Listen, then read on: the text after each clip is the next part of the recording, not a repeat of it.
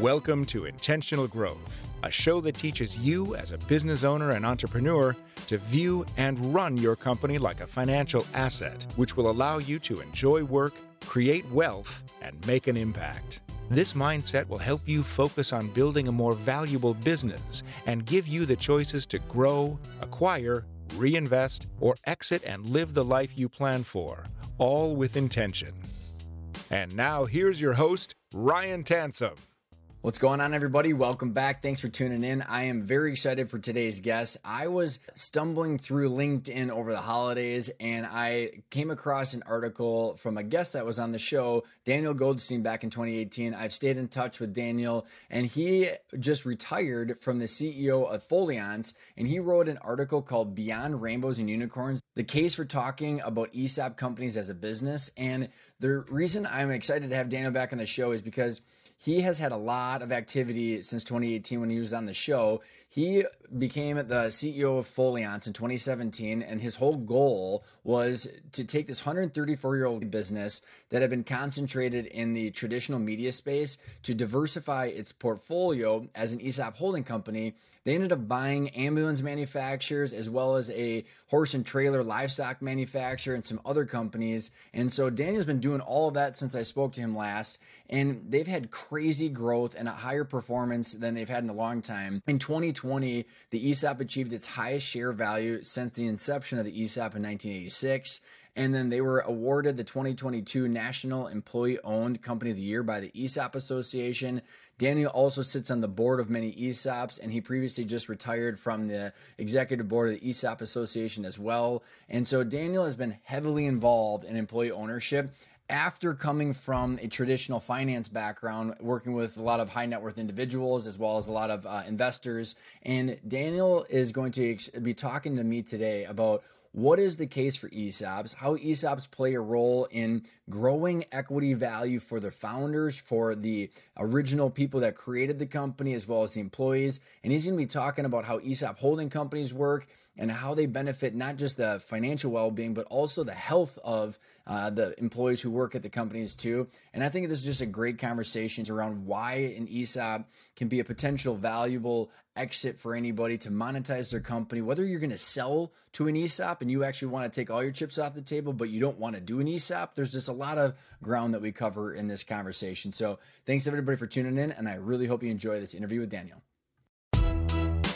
This episode is brought to you by Arcona's Fractional CFO Services. Arcona's Fractional CFOs integrate into your management team and assume the responsibility of the CFO. They become your strategic financial partner to help you run the business, create your value growth plan, and build the financial roadmap to the valuation you want to achieve. Good morning, Daniel. How are you? Good morning. I'm doing great. I am so excited for this conversation. It took all my energy to resist just diving into all the questions right at the bat when we were just chatting.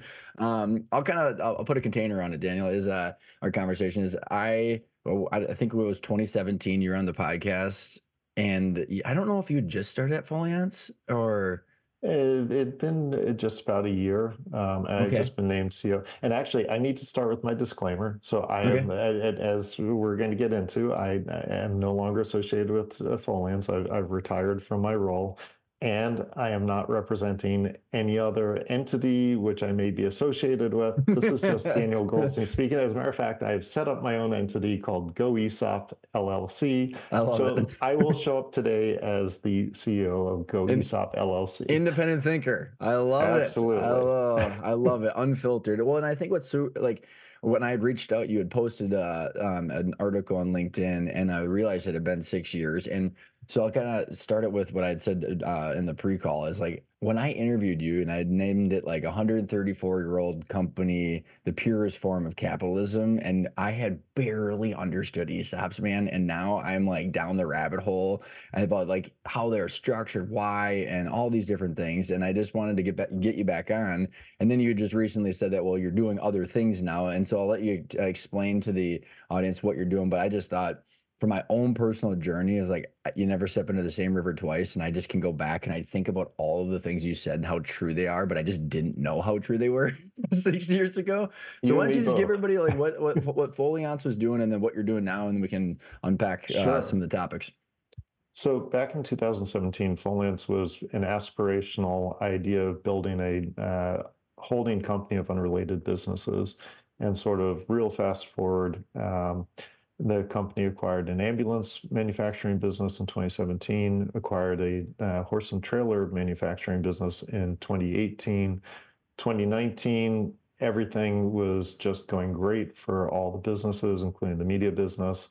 And so 2020 was going to be the year. And of course, then March of 2020 hit. And so that changed everybody's plans. And what it also did was it gave from going of the aspirational and sort of the academic case study to now the actual proof that diversification can work. Because throughout the pandemic, the company not only reached its highest share value since inception of being an ESOP in 1986, and then exceeded that year on year. It also was awarded the 2022 National Employee-Owned Company of the Year by the ESOP Association, which they're very proud of. And basically, it works. And so, love it. And they started off for the listeners. It wasn't it Cedar Rapids Gazette like over 100 years ago. So you talk about like as a newspaper business, and you're buying manufacturing companies in different industries. And that newspaper business, which also includes digital assets and other businesses, celebrated their 140th anniversary almost exactly a year ago. And so they're in their 141st year. And so that's crazy. Also during the pandemic, I got to the point where the company is now sustainable with a path forward with growth and profitability, with a good culture. And I felt that I was at a point where I could be free to move on and transition to a successor, which I did through a 2-year process. And so I have just formally finished 3 days ago with Foliance. I'm not using the word retire. I'm not getting another full-time job, but I'm also not going to do nothing. So as people do in this situation, I set up my own LLC to effectively manage my own activities. I'm on the boards of several ESOP companies around the country, primarily in manufacturing, because that's an area which I have a lot of affinity for, which we can talk about. And I continue to serve on the board of the ESOP Association, Employee Ownership Foundation. I'm doing more writing, and I'm going to be doing more research. And I guess this will be your mantra's go ESOP, right? That's your LLC name. Go ESOP. I kind of get it. I should have brought my old license plate here, but soon I'm going to have a new one. That's and awesome. Then the other, you get a scoop because it has not been publicly announced, but also, as of 2 days ago, I was named an executive fellow at the Rutgers Institute for the Study of Employee Ownership and Profit Sharing. And I'm really thrilled to be doing that. So I'll be headed off to Rutgers next week.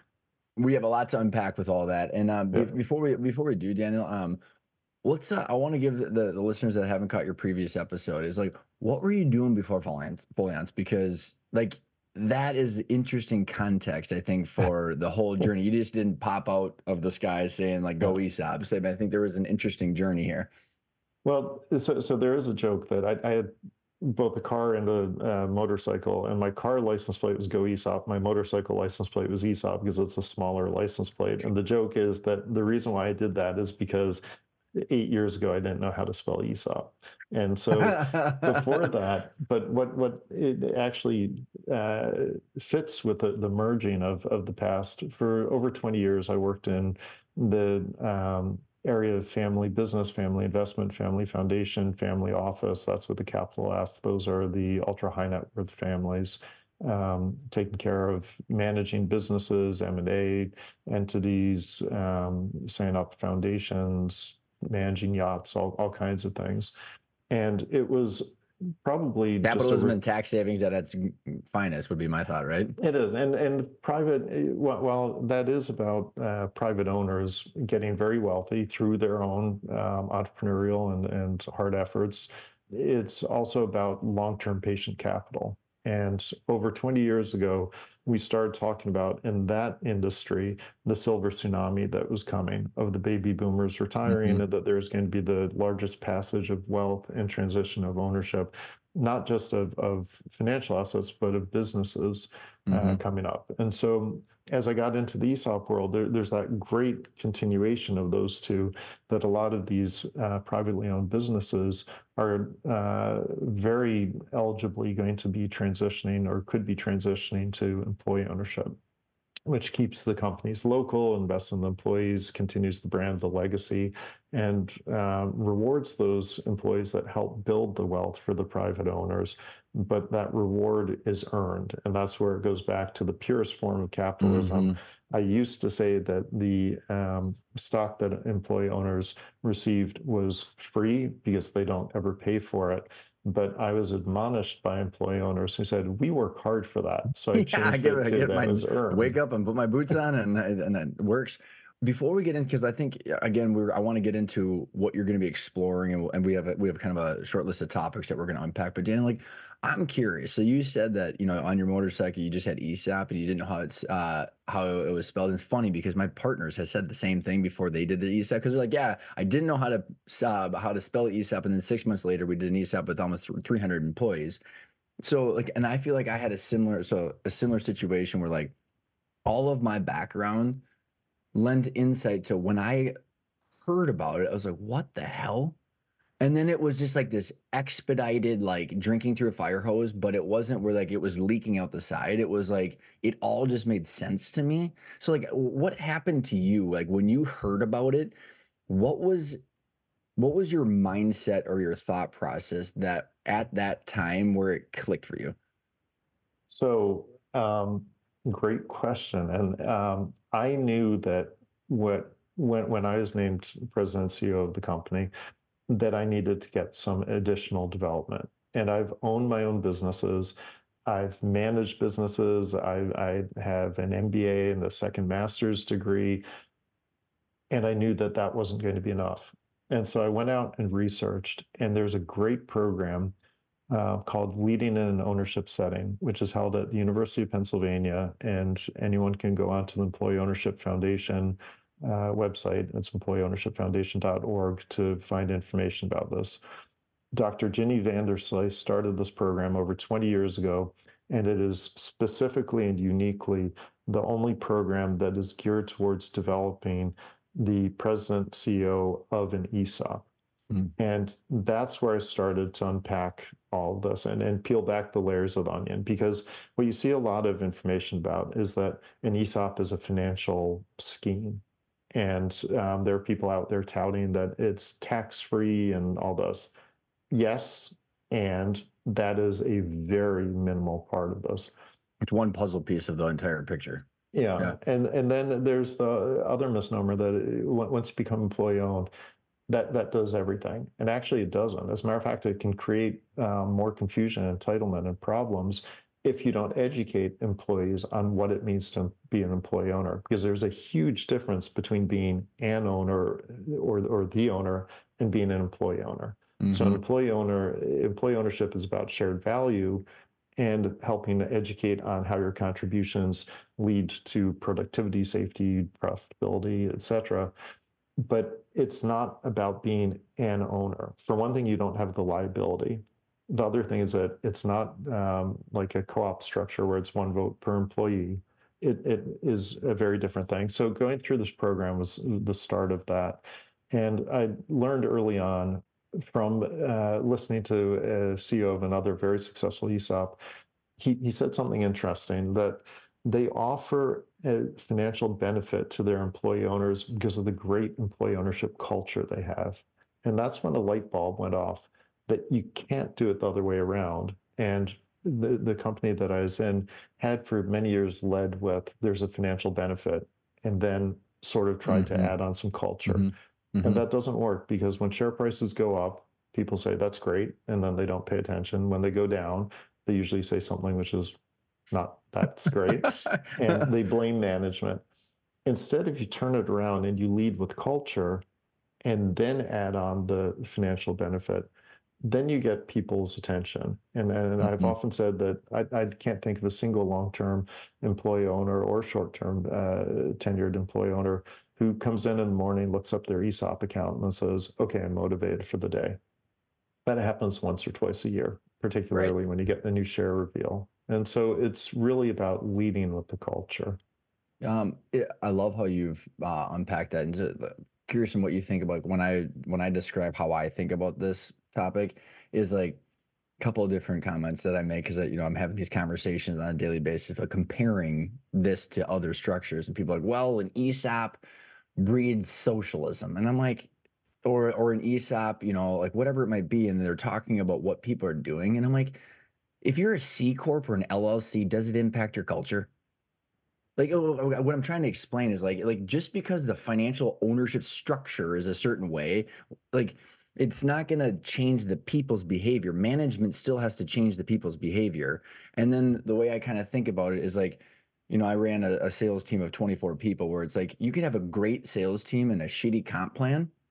And at some point, that's not going to work. Those salespeople are going to go leave to go somewhere else, or you can have a great comp plan and a crappy sales team.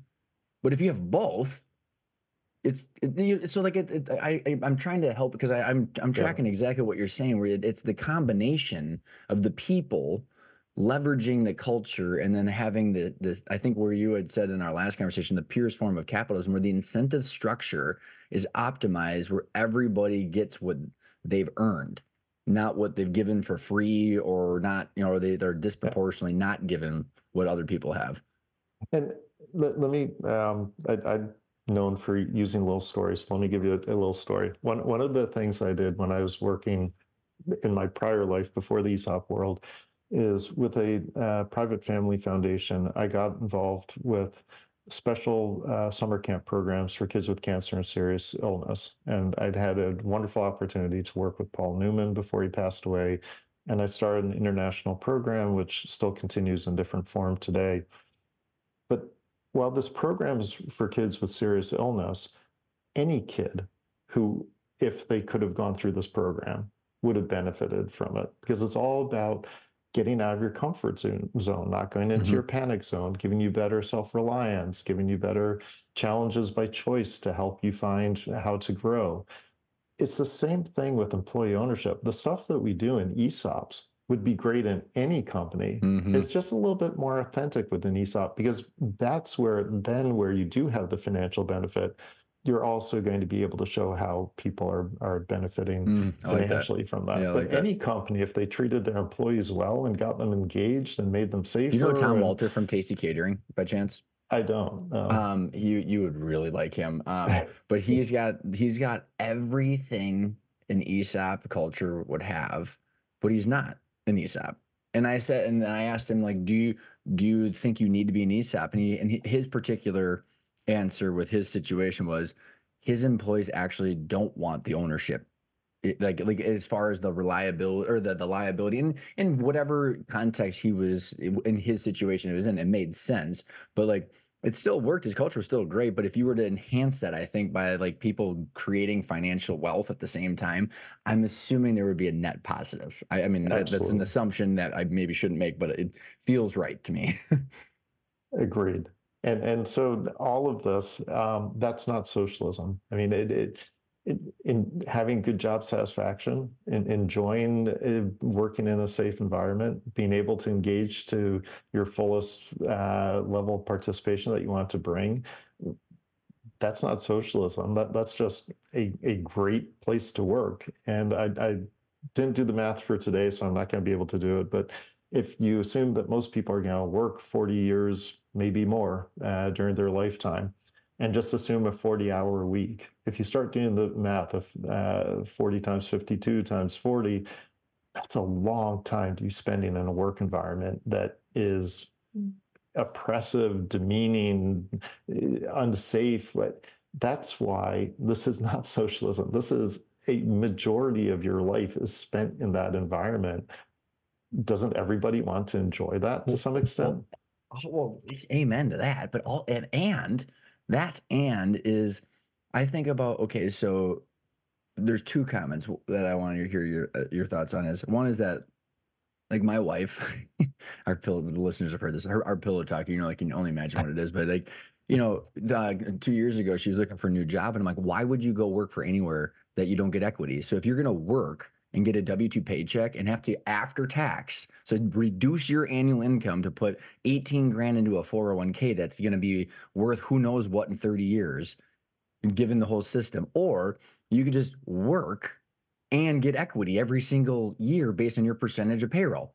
Like, if you're going to spend that time anyways, why wouldn't you want to go get the equity growth? Well, so now God bless it, she's working at an ESOP and has for 2 years now. Oh, great. Yeah. It's like she sought out an employer that was an ESOP for that reason. So, but, so I'd say that's a comment on the equity growth just for the pure time. It's like how you accidentally just end up paying your house off if you live in the same house by working. And the second comment, Daniel, is maybe speak to like one of my listeners. They understand that I'm a big proponent of you have to take off and separate your ownership hat that cares about equity growth and the trade-offs between reinvestment and distributions, compared to then your owner or your leadership hat, which is operations. And like when at the ESOP, it's very clearly distinguished to those two.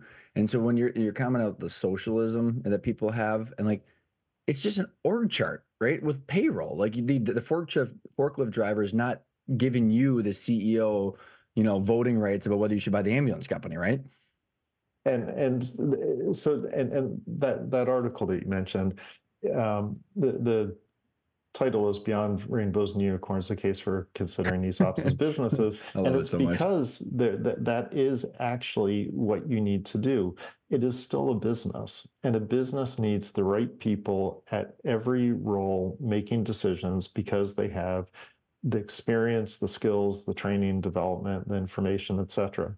So ESOPs do tend to be much more transparent and include more people in that, but it's not ruled by committee, and it's not the forklift driver deciding how to allocate capital, but it's not the CFO deciding how to drive a forklift. So it works both ways. Right. That's a good way to put it. Because I get that sometimes, do you have a production worker saying on the board? And I say, no, because if you looked at the board that we had, that is still there, it's very high performing people that have really specific skills, industry experience, networks, training, development, et cetera, to be making those decisions. I've never had anyone say, hey, can we get a board member to tell the welder how to do their job?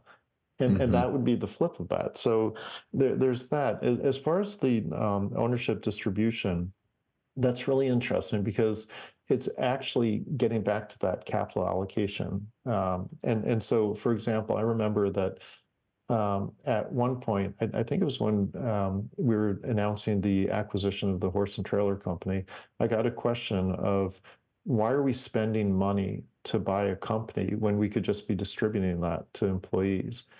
And it's a question to answer. Yeah, I love it. Show me your intent, Daniel. That's all about investing to grow value in the future sustainably and with compounding capital appreciation. The sort of analogy would be, why don't you just sell your house, take out whatever equity is in it, and just spend it all on TVs, Disney World, vacations, etc. Well, you don't do that because you're building up a store of value for your future. And that's the same thing, whether you're investing to acquire a company, you're investing in CapEx, automated advanced manufacturing technology, etc. There's that trade-off between you want to be distributing what is enough for competitive wage benefits, etc., to get you through your income side, which is getting to the end of the month and the end of the year, but you want to store up enough with capital appreciation to get you through the wealth side, which is getting you through your retirement. That is so beautiful, Daniel. And like, it's so in line with like what I'm out promoting with intentional growth. And it's really this target equity valuation and understanding the trade-offs of distributions versus reinvestment. And the only way that I believe that people can have this lens is if they understand valuations, because like isn't that just like at the fundamental level, like what life is about is like, okay, we need more money today but how does that impact our future? Right. And then like, okay, well, if we take more today, what are our expectations for the future? And it's just this balance between the, short term and long term. And that's really what you're just highlighting. And what I find so fascinating, and this will, maybe we can start going down the rabbit hole of the holding company. And I know there's a couple other topics we talked about, but what I find, Ryan, can I interrupt for 1 second? absolutely, Because absolutely. besides being the purest form of capitalism, one of the greatest arguments against the socialism, and I'm going to have to ruin your podcast to stand up to reach for something. It's all good. You got the blurred background. You got it. You nailed it. I'm going to have to take off the blurred background for a moment to show my bare wall behind me, because this is not only the purest form of capitalism, it also has to do with American history. And so everyone should read The Citizen's Share, written by Joseph Blasi, Richard Freeman, Douglas Cruz. And what this does is it traces employee ownership to the very foundations of our country. And so, and this is not political on either side, no matter what you believe about our country. Well, it's about the whole foundations of why this country was founded. And so employee ownership, the ESOP is coming into its 50th anniversary this year of being legislated in 1974 with ERISA. But the concept of employee ownership actually predates that by centuries. And I won't get into the whole thing, but readers should absolutely read that book. Well, I'm too curious because I have not read that book, and by the time hopefully the listeners hear me next, I will have, because I can't get enough of this stuff. What is like what? It's really funny, and I don't want to digress too much, but I'm like I'm so sick and tired of the crap going on of the crony capitalism, man. We're like, hey, does Jamie Dimon make any more money? And how about Steve Schwarzman from Blackstone? And I love capitalism too, which is the my frustrating part, because it's a nuanced conversation. But I'm sitting there going like, well, if we have democracy, like when I think about Daniel, like, so my wife earns shares based on her percentage of wages of the total payroll. And if she has a higher paycheck, it's because she should be providing more value to the share growth. And it's like, well, no, duh. Like, it's just like so freaking ridiculous. We're like, right now we have this mismatch. We're like, we tax ordinary income off the charts, which small business owners that have a pass-through K-1 get hurt with that, compared to the long-term capital gains where Steve Schwarzman and Blackstone can buy our single-family houses and not pay any taxes. And it's just like, if you just look at the landscape, it's so out of whack. But I go like, hey, what if you were just to create a freaking ESOP for the whole country? And then like there we got Social Security, we got our pensions, and like if everybody just had a full payroll of the whole US and said, okay, like and I know that's not socialism, and I'm just like, it's an incentive issue. And then how out of whack it is right now. And like I'm curious with that book, like how does it take that concept, and like what were the thought processes behind that book and the foundation? So, for example, and I'm not going to do justice to this. I wish I had Joseph Blasi here or others. But it's okay. Back in the 1600s, maybe 1500s, but 1600s, I believe it was the cod fishing boats. The crew on the boat actually owned a share. And so whatever the catch was, they owned a share of the catch. They weren't just paid for their time working on the boat. And I mean, that's basically output, like like it's labor and output, right? Like you're on the boat working with your time, and then you have a certain amount of catch that comes in. Super fascinating. That's super fascinating. There are other interesting things that go back over time. You know, the fact that once upon a time people lived in what was sort of self-reliant agricultural. You basically produced what was on your land, and you got to own that if you owned your land. Now, the problem is, and again, I'm paraphrasing the book and not doing it justice, land is finite. And as land started to be gobbled up by people that had more wealth, there was even less land to divide between people. And so being self-reliant was going to be very difficult. And it was understood that shares are not finite. Shares can be infinite because you can have as many companies with as many shares. And so there's not that finite control of who gets to have land and earn what they produce. With shares, You Mm. don't have that constraint. And so you Mm-hmm. can get shares into the hands of more people, and then they can, like your wife, like I was doing, they can benefit from that by Oh, you know who's building struggling with wealth this right through now? earning shares. You do a little rabbit hole on farmers and who owns the land compared to who's actually producing the actual food right now. I mean, holy crap, man. Like you can go into a dark place going down that rabbit hole. It's like, they're paying rent and they're, it's 15,000 to, $25,000 an acre, and they can't even afford to buy their own land or afford to rent their own land, but they're the ones sitting with all the machinery, and they're just, I mean, but I think that analogy of the fisherman and then the catch is just so, it's beautiful. I mean, and so like, let's talk about how, this is actually tied right into the next question I was going to ask about like your holding company, because when I think about it, it's not just the Cedar Rapids Gazette. It's like, if you, at the end of the day, if it's, I'm waking up next to Daniel, and like the reality is I want to have enough income. So does Daniel. And then we also both want to have enough wealth to be fine later. How do we diversify our risk of making sure that you and I are fine long term? Yeah. And so And again, how does that go into then like the holding co? so, and again, speaking of holdcos in general, I make the analogy that in your 401k, you don't just own one stock. And sure, if you bought Apple at the right time and you held it, that would be great. But if you get in and out of it at different times, then you're going to be killed by the volatility. A holdco, well, an ESOP is great, and because if you didn't work for an ESOP, you wouldn't have any stock whatsoever. It is just one stock. A holdco gives you that diversification of a portfolio of companies that lead to the value of that ESOP. And again, during the pandemic, that diversification of unrelated companies within the Foliance portfolio proved to be not only successful, but so successful that it reached that highest share price and has grown since then. And there are other holdcos like that. And so now that I'm not associated with Foliance, I can also just talk in general about holding companies. I think that it's a great path to get companies to transition to employee ownership because it eliminates a lot of the costs and risk of becoming a standalone ESOP. And I think there's even going to be a role in the future of consolidation within the ESOP community, that there are going to be ESOPs, probably some smaller ones, that they really haven't provided for the succession of the administration and compliance of the ESOP. And so if they got together on a platform, there's the economic scalability of that centralized administration compliance, the valuation trustee, et cetera. And then by having a shared services model, they can afford competencies and technologies that they wouldn't be able to afford on their own. Pardon the brief interruption. I just want to explain to you why I think the Intentional Growth Academy or Starter Kit might be something worth looking into if you're interested in how ESOPs work and how they even potentially compare to private equity.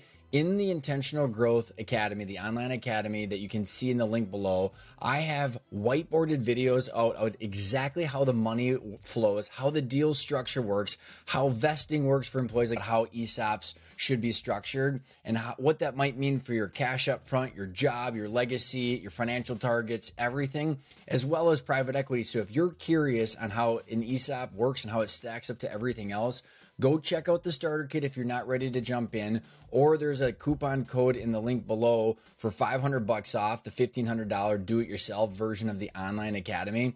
Or if you're interested in a 2-month coaching program with myself, it's $5,000 for 2 months. It comes with 6 calls, and it comes with the online academy as well as a financial assessment. And if you're wondering about whether that's a fit or not, all you have to do is schedule a discovery call in the link below. But no matter what, I'd say the best place to do is to start learning how this stuff works, because as you can tell, I'm very fascinated about this topic, and you don't have to know everything about it. But I think the biggest key component of this is understanding how it works, so you can say, yes, I do want to do that, or no, I don't. And you can explain why. Go check out the starter kit or schedule a discovery call below. Thanks everybody. And I hope you enjoy the rest of the conversation with Daniel. I mean, it's the same, isn't it, that Daniel, like the exact same logic that goes mechanically. So it's kind of like again, there's, if we're separating the two discussions of ownership versus operations, operationally, roll-ups make sense mechanically all the time. It's just like it ends up with that's where it's like the Pac-Man, where it ends up in like the 14 people in Saudi Arabia's private equity fund instead of like everybody else. And that's the difference, though, that the private equity roll-ups, do they make sense? Maybe for the investors, not always for the employees, not always for the communities where the companies are located. What's nice about this, if you do a roll-up in the ESOP world into an ESOP holdco, it's still patient long-term capital. And it's still making an investment in the employees, the brand, the community. And so that's the big difference. And one of the things that I specifically did was to, in the terms of today, appropriate a term from private equity in describing Fullance as a platform for professional growth and ownership, because I wanted to use that term platform. It's a totally different platform when you're an ESOP holding company than when you're a roll-up private equity company. You don't have that need to, within 3 to 5 years, go through another sale or transition to compress the IRR to return to your investors. I love it. And so I want to unpack this a little bit further, but one of my comments is you know what I see a lot, Daniel, is so like the first principle of the 5 intentional growth principles, like what the heck do you want for the owner and who's generally got the CEO title. So it's, again, they generally have both hats. Like the privately held company, I have, you know, a percentage or a good percentage of this company for my ownership, but I'm also running the business. And what I always like, and where I came up with, not came up with it, where it became obvious to me is like so many people were calling me up and saying, Ryan, I want out. And I would just jump in and try to help them solve it. And I'm like, actually, after years, Dan, I'm like, I don't know what the hell people want out of. And what happened was people would want out of employee review, supply chain issues, and it was more the job, not necessarily their asset. And so, but when I then layer on to that concept, like, what are we trying to get out of? And most of the people, it was like, I'm going to summarize a huge general, like a couple thousand people that have said this to me, is like, it's really, I want to have more strategic ideas and responsibility and less day-to-day crap. And I want to diversify my wealth, where I want to essentially take some of my chips off the table. But I think it's got to be 8 out of 10, Daniel, where like if they were to have a job where they are making strategic decisions, I'm like, hey, should we buy this company? What product should we launch? You know, who's, you know, like essentially on the board or on the CEO level, moving money around. I think like there's like this idea of like, hey, if I got onto the point where I could diversify and get like my job, you know, the crappy responsibilities out, they could move money around, and people don't need you know, 50 million bucks in cash to put into a Charles Schwab account for then a family office to manage. It's really like, I want my 5 or 10 million bucks to make my $200,000 to $500,000 and just take a deep breath and then essentially go do the job that you did, which is because you don't have to be in private equity to do the capital allocation roll-up strategy. Like you did that for 6 years inside of an ESOP structure. And let me tell you a very specific example of this. I got a great opportunity to go and visit with Michael and Lynn Terry this past year. They were the founders of Cimarron Trailers and sold it to Fullance. And they wanted out, which meant that they wanted to retire, spend time with their grandkids, just sort of slow down and enjoy life after working really hard for a really long time to build this great company. And they were really concerned that it went to be owned by the employees with an investment commitment to keep it in the community. And they were concerned that if the employees had to both manage the business and an ESOP, that there would be a distraction, which is why they liked the Fullance platform. How big of a, do you mind me giving some context of like how many employees did Fullance have at this time and how many employees they had? You knew where I was going with this, Ryan. So I was just about to say that, because when I first met Michael and Lynn Terry, the company was 125 employees.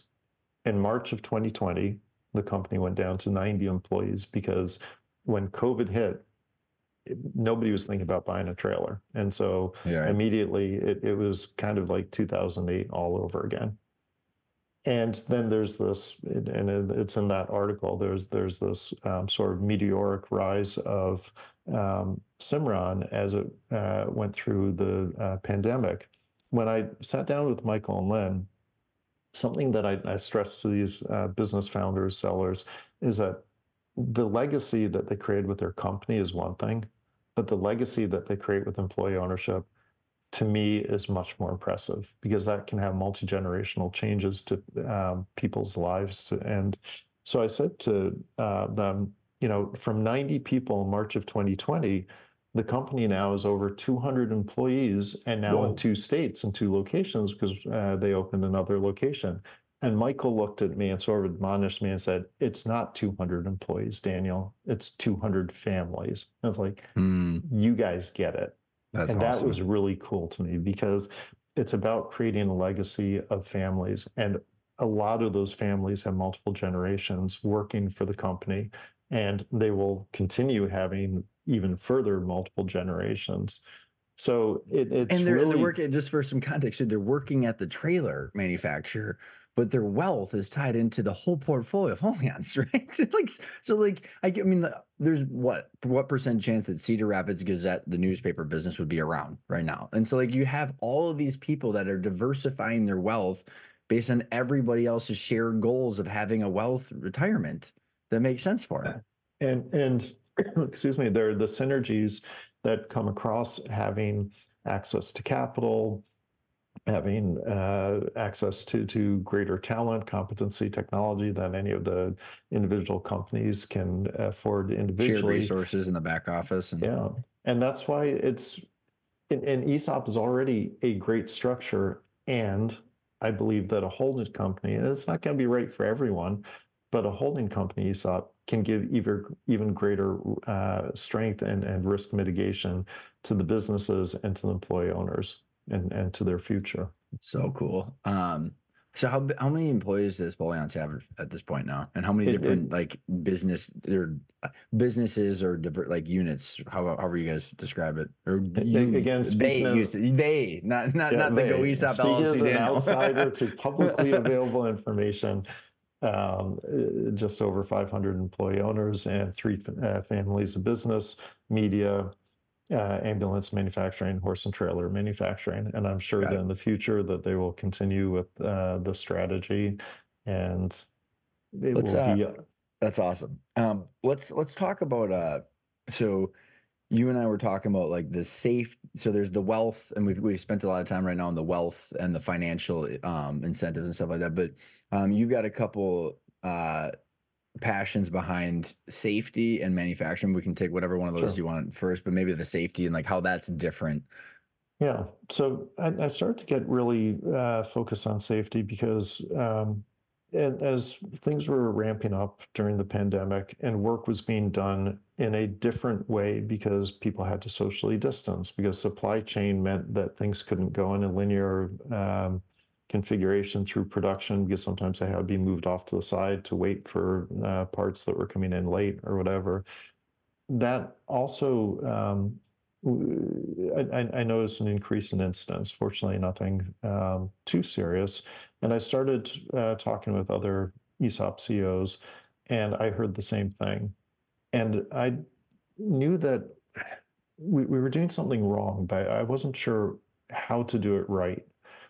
And fortunately, I got introduced to a whole different world of doing safety differently. And it was through one of our partners. There's a company called Make You Safe, and it's MAKUSAFE.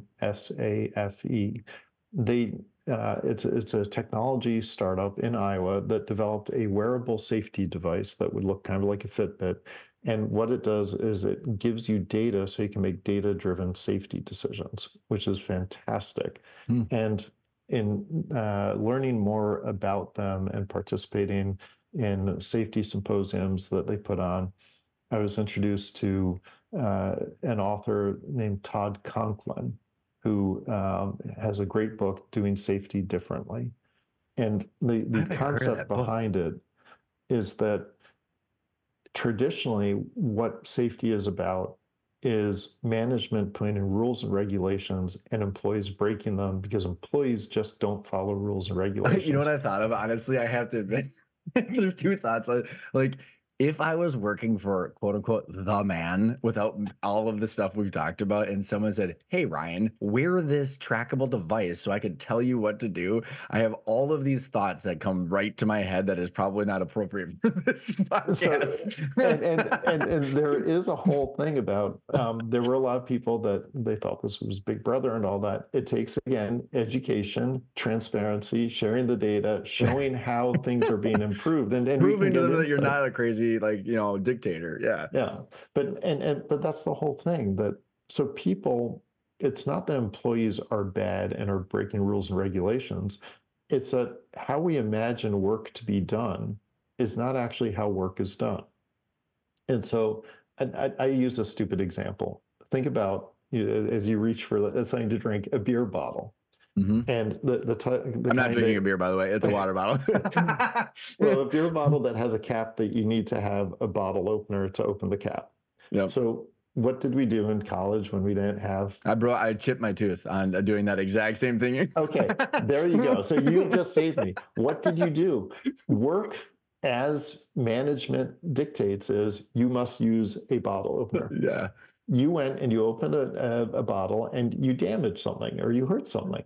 Well, it's not that you're a bad person. You didn't have a bottle I really opener. wanted that beer. You want that beer. Well, that's what a lot of employees do. They really want to get the job done. And so if they don't have the right tools, training, that's awesome. parts, whatever, they're going to still get the work done because they're good people. They actually want to get the work done.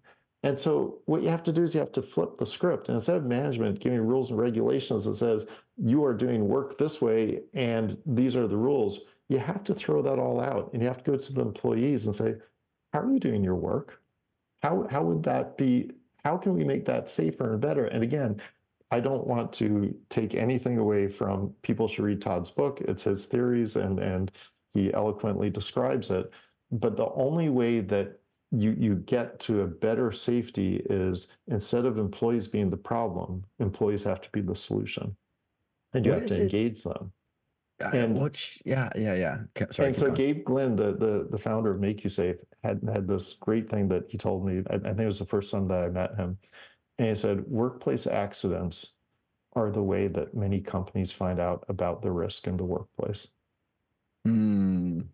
And so if you engage employees, and what that means is that it actually gets to two things.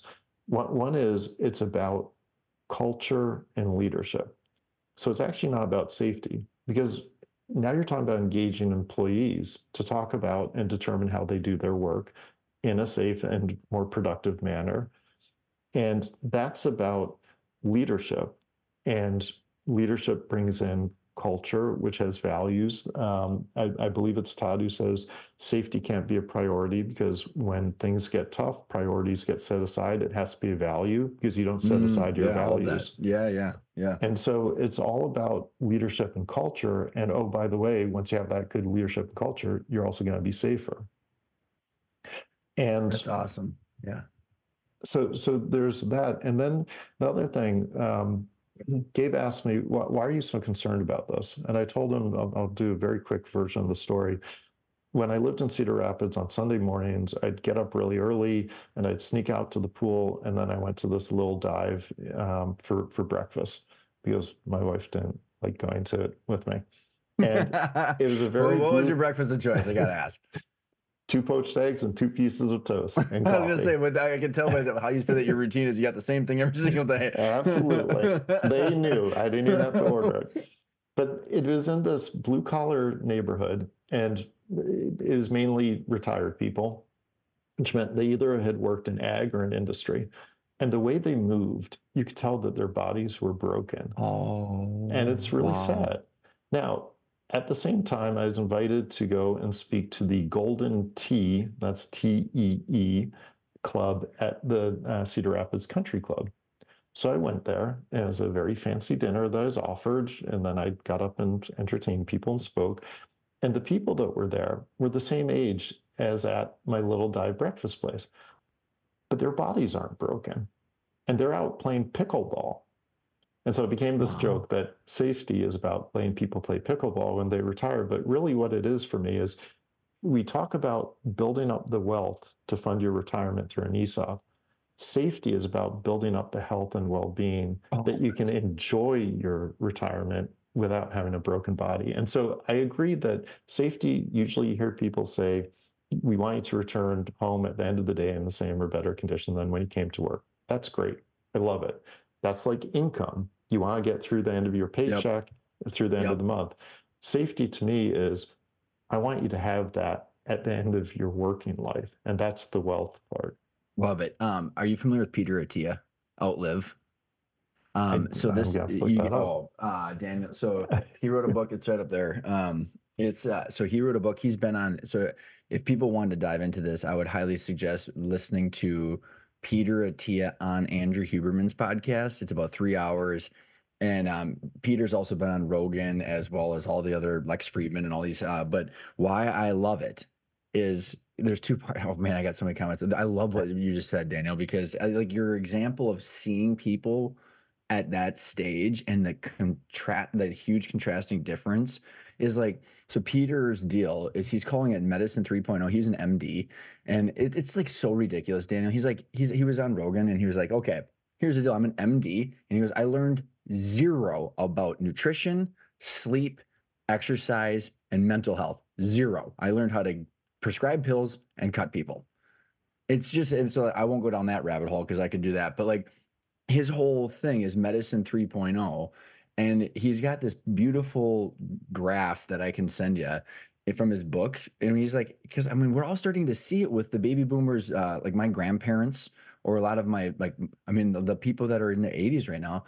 For a decade, they're sitting in hospice or their memory care, and it's like, no, thank you. My father-in-law's like, Ryan, you're gonna kill me, right? And I'm like, Paul, like, like you and I.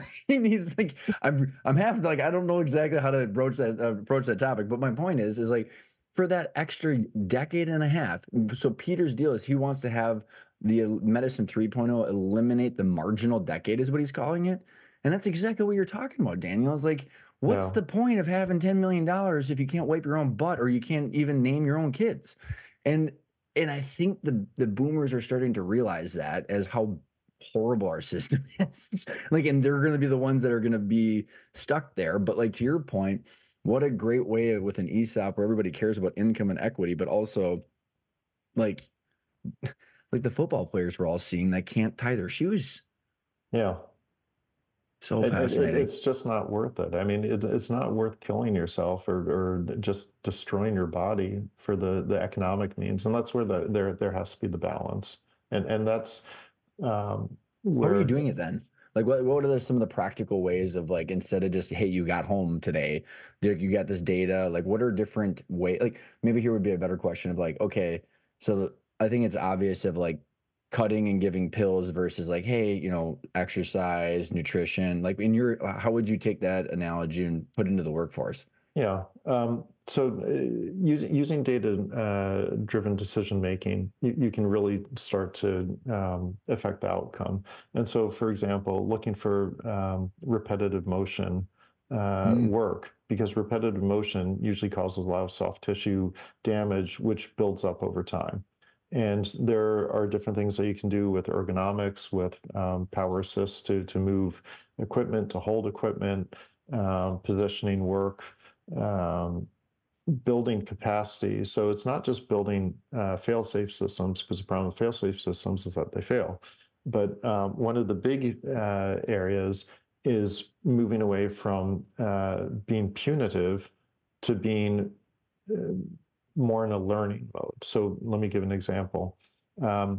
If you almost make a mistake and you don't, and you're caught in the old paradigm, you're punished. As opposed to, Yeah. those are called often near misses. And if instead of being punished, you're encouraged to bring forward near misses, what you might find out is that, hey, there's a trend that there's this thing happening a lot. We need to fix that. And so now if you put that into the positive vernacular and you start calling them good catches, now you've changed the whole mindset of, Yeah. it's Crazy. not, Yeah. it's not a bad thing to come forward. As a matter of fact, a lot of companies now, you don't want to necessarily reward a good catch because it can create some other issues of making them up or whatever, but you instead punish not coming forward. So if that's a you good way to do have a it. I near love it miss, because we used to give these like awards for like we called it the 212 degrees, where like someone did something good and then people were like brokering these fake yep. awards. I'm like, wait a second. I And the like way they that. do that, yeah, I mean, you can enter into raffles, so it's 1 out of 20, and so it's Oh, not cool. guaranteed and all that. But if you flip the script and you're going to be either okay or rewarded for coming forward with a near miss good catch, but you're going to be punished if you don't, then that makes people understand. And then you go in, instead of doing an investigation, you do learning. And again, this is all the stuff that Todd talks about that he's come up with in his book, because then you build in capacity into the system instead of having those rules and regulations that are imposed to control the work that actually isn't being done.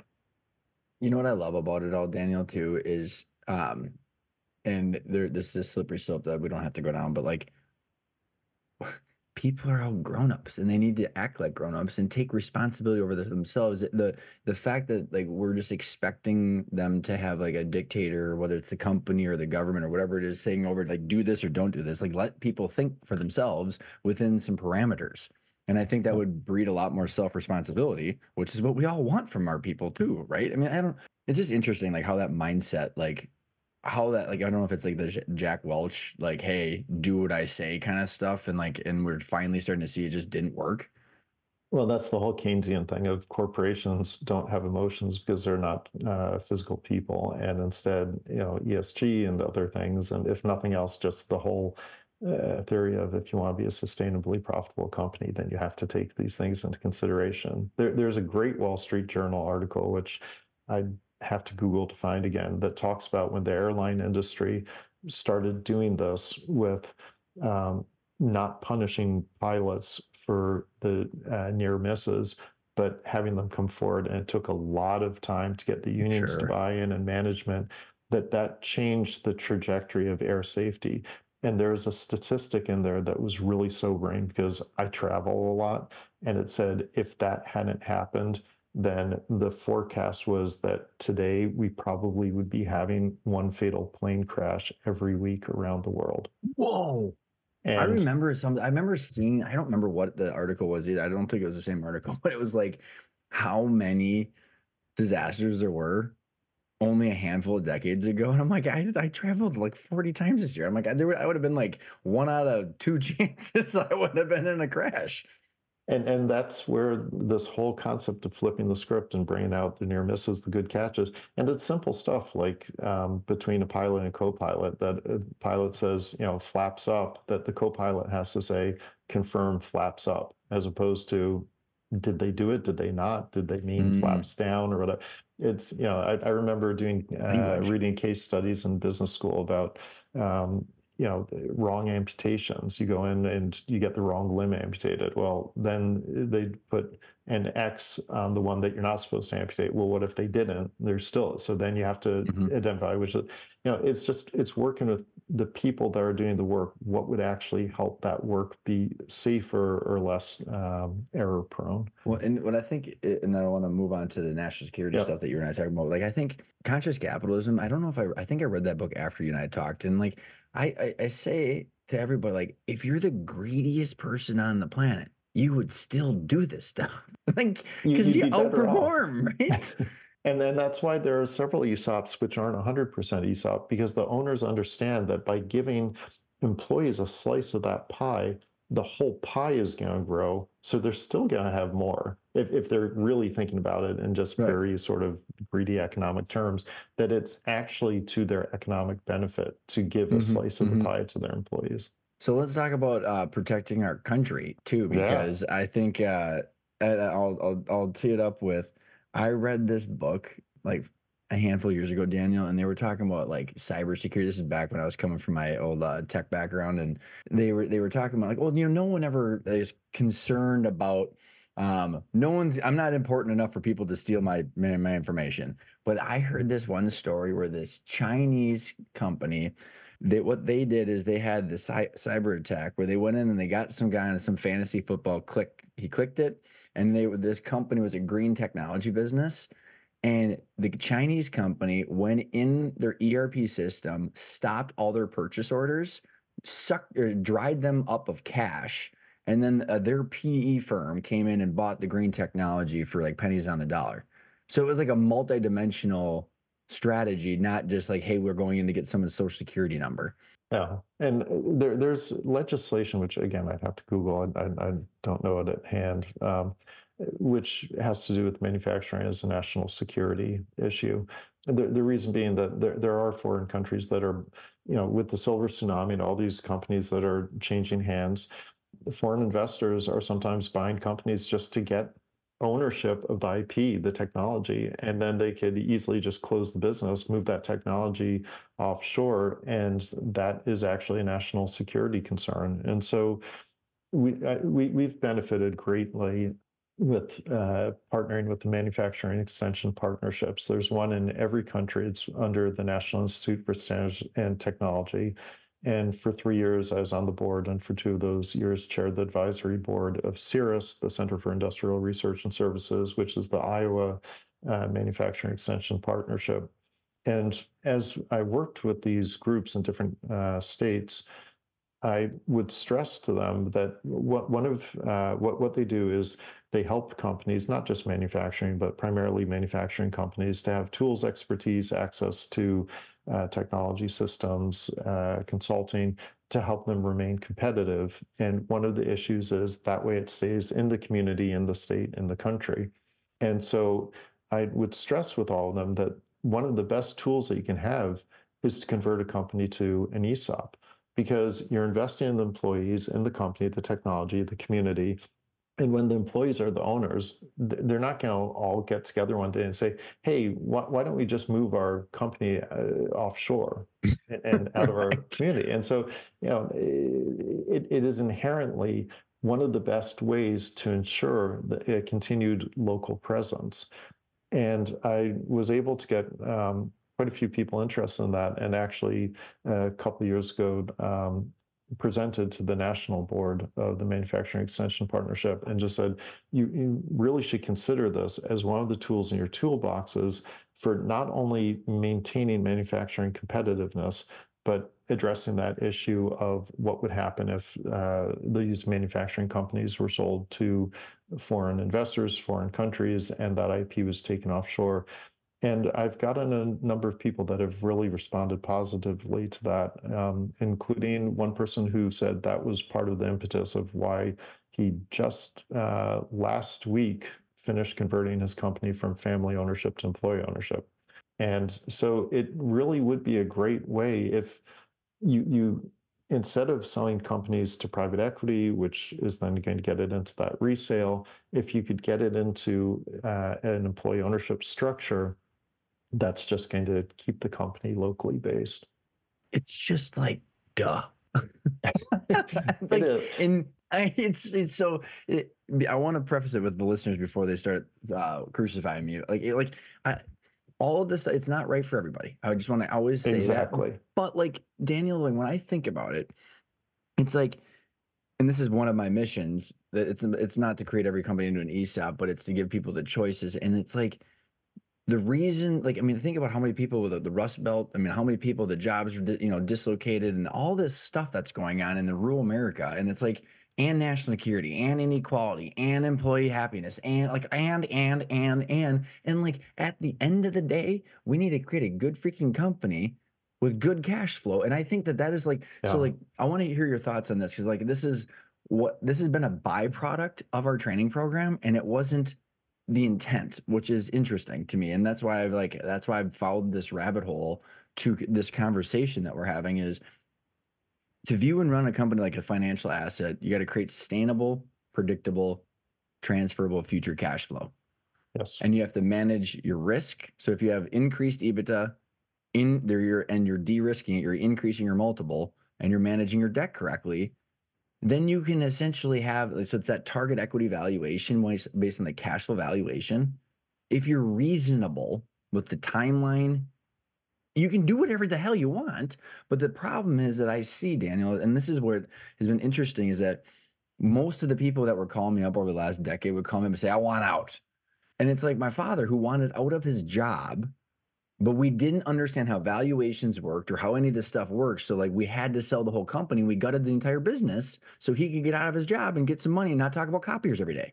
But the problem is like what happens is like, and I just got done talking to someone yesterday about this. We're like, the moment, and this happened with my father, and I see this happen hundreds of times with the people that come through our program. The moment that someone is in that mindset, good freaking luck telling them, here's what I always, I mean, it's not a joke, but it's kind of a joke. Hey, Daniel, that's great.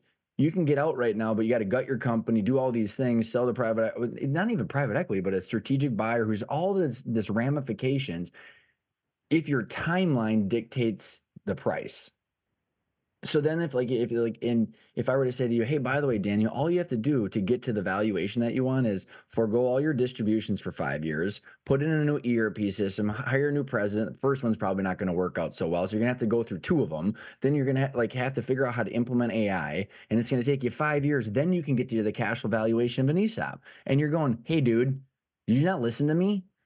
I want out. And it's usually the job and the time. So but when I say that the byproduct of our program has been realized, like the people that are coming through it have the time and energy, and then they're saying, hey, well, like at least I can have the ESOP be the plan B to monetize my company. It might not be their plan A, but like this is what I like going out and just promote, because Steve Storkin is a friend of mine, and like going out and just promoting I love the guy. And it's like just the ESOP becomes myopic, and it's like one puzzle piece of the whole puzzle. So I don't know if you have any comments, because like what I see is like it's good cash flow, but we have to focus on that for a long time.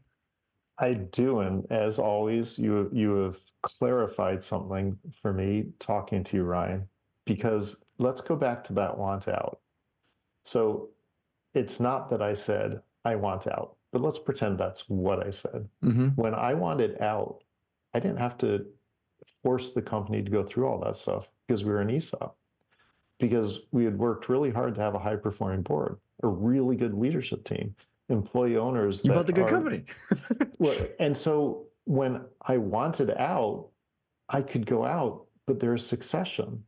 And so there's a new leader, and it's almost seamless. And that's what an ESOP provides, because it's all about sustainability. And when you build the sustainability, which is not just the financial side of it. Can you touch on when you said succession? Like I find that so many people, like it's just the exit planning, succession consulting hodgepodge of crap for someone to get an engagement. But define succession from a leadership role and how you handled that, and the financial asset, because you handled both of those, right? So the succession was 2 years ago. I went to the board and I said, at the end of 2023, I would like to be able to step out of the role of president CEO of Folians.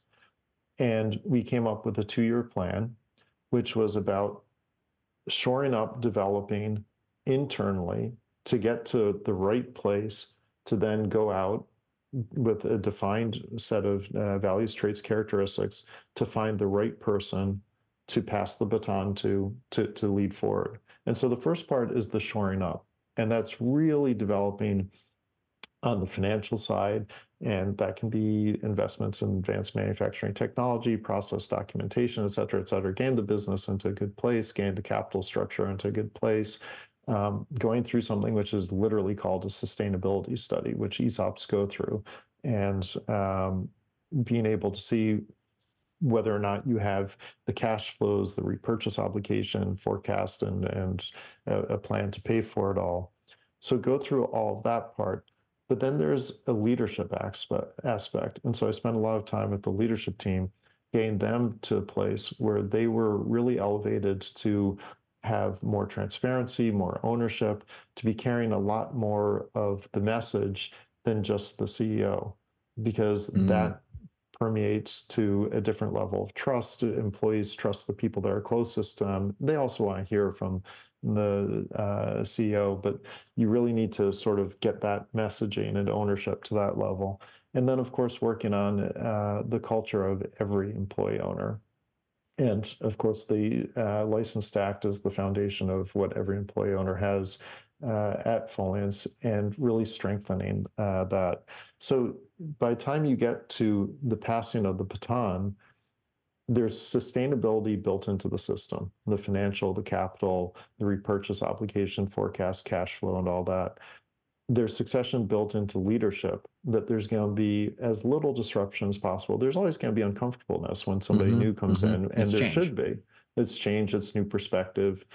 And what really holds it all together is that there's that really strong, cohesive organizational strength of the employee owners holding it all together, because you've worked hard on that culture to get them to understand that as employee owners, they share the value of the company, and their participation in the ownership is what holds it all together. I love it. Would you say that, like, when I hear that, so there's two things that I think of, is like that hard work means less drama and chaos. Sometimes. Sometimes not. Fair enough. That's it. All right. No, people like, are wonderful because they can react in many different ways. Yeah. And when there is that, it's often a learning opportunity. Yeah, fair enough. Like what I like to say is, like, it's the hard work gets you prepped to have as little, or as it is, that mitigates the drama and the chaos. Because, like, versus different owner, is it what they gonna, like, all of the permeating, like, thoughts and the narrative, because it's all the narratives that people make up in their head when there's ambiguity. And what I was gonna say, so you and I chatted a little bit about the spectrum of employee ownership. So, like, I think this is important because, like, yes, you're a proponent of ESOPs, but, like, you also, like, you and I talked about the purest form of capitalism. So it's not like a one-trick pony. And so, like, maybe explain your mindset in a spectrum of how things work and what your thoughts are on it. Yep. And again, going back to my disclaimer, I'm not representing the thoughts of anyone except for myself. I have always believed in spectrums. And so this goes back to the earliest days of when I would be involved in socially responsible investing, which was before impact investing, before ESG. And there's a spectrum even there between charities, which had almost no metrics, to nonprofits that had some sort of measurement, to then impact philanthropy, which sort of blurred with impact investing, which would get all the way to the other end of sort of the greedy, irresponsible capitalism of just everything for me without sharing anything with people. And as a believer that there is a spectrum, and you can't just say that there's one point on that spectrum which is right. And so awesome. The same thing with employee ownership. Let's start with maybe on one side, and there are co-ops where it's one vote per every employee. ESOPs, not quite the same. Shared value, not necessarily shared control. Employee ownership trusts, where it's more a sharing of current year profits than holding shares with capital appreciation to the end of your retirement, to what Pete Stavros is promoting, which is not really an EOT or an ESOP, but it is getting money into the hands of employees to systems where it's just a single owner, it's PE ownership, and employees really don't get anything. It is better that there are these points along the spectrum, because not everything is going to be one point. And so it'd be myopic to think that there's either nothing or it's one point on the spectrum. What's important is to discern the differences between the points on the spectrum. So again, there's been a lot of people that have really lauded Pete Stavros for what he's doing. There's some people that have been criticizing him. I'd rather that the people that are in his deals are gaining money than that they're not. It's just important to discern the difference. EOTs are very prevalent outside the US, and that has a lot to do with tax regimes and other things. And I would rather that there are EOTs than there are not. Personally, yes, I really do like the ESOP because I like the fact that it's addressing the income, which is this year, as well as the wealth, which is where you get to at the end of your life. Do But you think there's need a way to have like that spectrum. wrap a trust around the trust in order to make sure it's not sold? Because I think one of the biggest fears right now with how prevalent PE is, and this is what kind of happened to my partners, where I mean, if I'm a PE firm, I could go attack or go like seek out ESOPs that are fairly well run companies and offer them enough to trigger the sale with the trustee. So like, I mean, that's kind of the big fear that's going on right now. Is there a way to address that within the ESOP structure? So there are some ESOPs that have added on layers of protection, like becoming a B Corp or putting in sort of a very onerous process that somebody would need to do in order to come in from the outside and have an offer. But again, I'll say something which, not everyone believes in. Employee ownership to me does not equate to eternal, no change of ownership. If somebody comes to you, if your house, just use a round number, is valued at 100,000 and somebody offers you 2.5 million, are you really going to say no because I don't want to have to move, etc.? There are times where when you own something, it is going to be in your better interest to sell because you're not going to get the same reward no matter how much time, risk. You might be in a declining industry. The forecasts aren't good. You're not going to be able to keep up with consolidation in your industry, something else. And so, yes, there are ways to make that hurdle higher so that you're not going to be selling at a smaller premium. But there are probably going to be times where selling is going to be in the best interest of all concerned. It's like it seems to be more and more rare where like just nuanced thinking is actually a differentiator these days, because like the couple things that you mentioned, like it's a trade-off, it's a spectrum, and like I think about it like this, Daniel. It's like, okay, like our body is a system. It's like, I mean, I think about how insane the medical system is. A doctor told my sister that they isolated one of her hormones, and I was like, what? Like, it's just hilarious. Even how do you isolate one of the molecules in her bloodstream or whatever it is? Like, my point is like it's a system, and so like the system needs to work in balance, and so like we need all of these. But like, I think it was Delta's pension fund, Daniel. I saw Delta's pension fund, which is $13 billion. 79% of it's allocated to PE and VC and real estate. Like, it's like, okay, well, when that happens in the human body, it's called cancer. And it's like, it's part of our body, but when it goes out of whack, it's destructive. So it's like you need the spectrum, I think. And people should pick an option for the right reasons. But then, like you said, with the ESOP, just think about it. So don't make it so easy that you can skip around the actual original intent. And I'll get back to that article that I wrote. They are businesses, and you have to think about them as businesses. There's volatility, there's cycles, there's ups and downs, whether it's in the industry, the geography. There are times where interest rates can drive certainly their businesses. And so, yes, all the wonderful stuff that we've been talking about and needing to get the education, the culture, and safety and all that, and just always treat them as businesses. This has been so fun to catch up. I really enjoyed this. What are your thoughts and hopes with the Go ESOP Daniel Goldstein LLC? So it is not a consulting company. It's just a way to effectively manage my own affairs. I'm going to continue serving on boards of ESOPs.